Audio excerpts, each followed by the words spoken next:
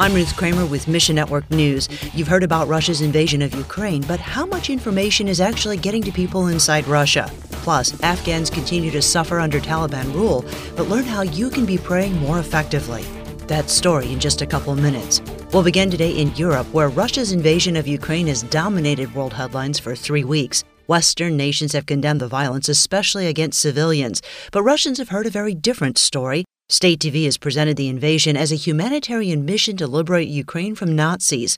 Social media has been blocked. Some information about the disastrous war is leaked through, though. So says Lauren Libby with Transworld Radio. Because a lot of the mothers are getting texts, phone calls from soldiers who are involved in the conflict. Scores of Russian soldiers have died in the war as well, though the Kremlin has obscured the true numbers. And Libby has spoken to Russians concerned about how much the economy will suffer under severe Western sanctions.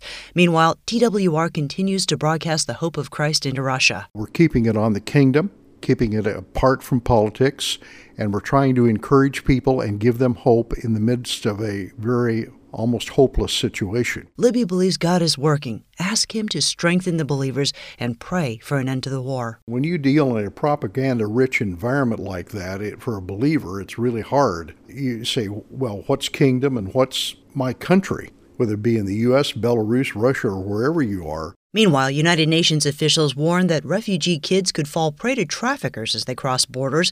1.5 million children have fled from Ukraine at a rate of just under 1 per second since the Russian invasion began on February 24th. Others stay put in western Ukraine. Teach Beyond's Kent and Inga Friesen help those students process the trauma of war. Their little brains can't understand what war is. They've never faced it. They've never seen movies about it.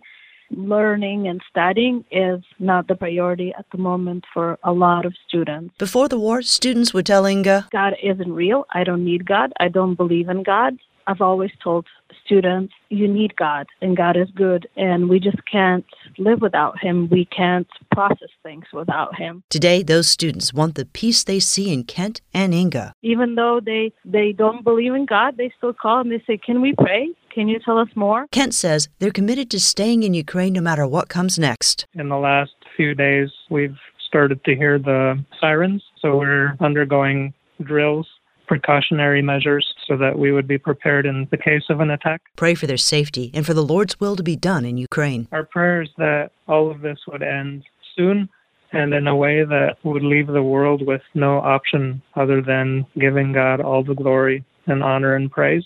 And the Persian New Year begins on Sunday, but there's not much to celebrate in Afghanistan. Believers face severe torture or death if they're discovered, either from the Taliban or their own Muslim family members. Heart for Iran's Mike Ansari says, please continue praying for Afghanistan. Afghans are suffering. They're in pain. Let's not forget what happened. How soon the media forgets. How soon we forget.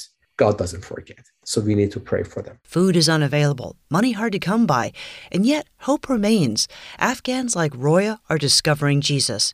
I don't have time to share her story here, but please find it at our website. Plus, the online report has 5 ways that you can help Afghan Christians through Heart for Iran. Trauma counseling is one opportunity. Since the fall of Afghanistan, the number of calls from Afghan people to our ministry skyrocketed. 100% of people who called us the first 6 months after Taliban took over Afghanistan, they were all traumatized. They all felt betrayed. So keep praying for the situation in Ukraine, but remember to pray for Afghanistan too. Pray that Afghans who feel their life is over will discover the hope that only Jesus can offer. We are praying for Afghanistan. The second version of the prayer guide is going to be released in 2022 that would include Afghanistan as well. Thanks for listening to Mission Network News, a service of One Way Ministries.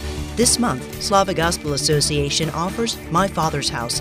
It's a devotional written by women for women, and it uses the furnishings of the Old Testament tabernacle as object lessons, along with stories of ministry to Slavic women for your spiritual growth.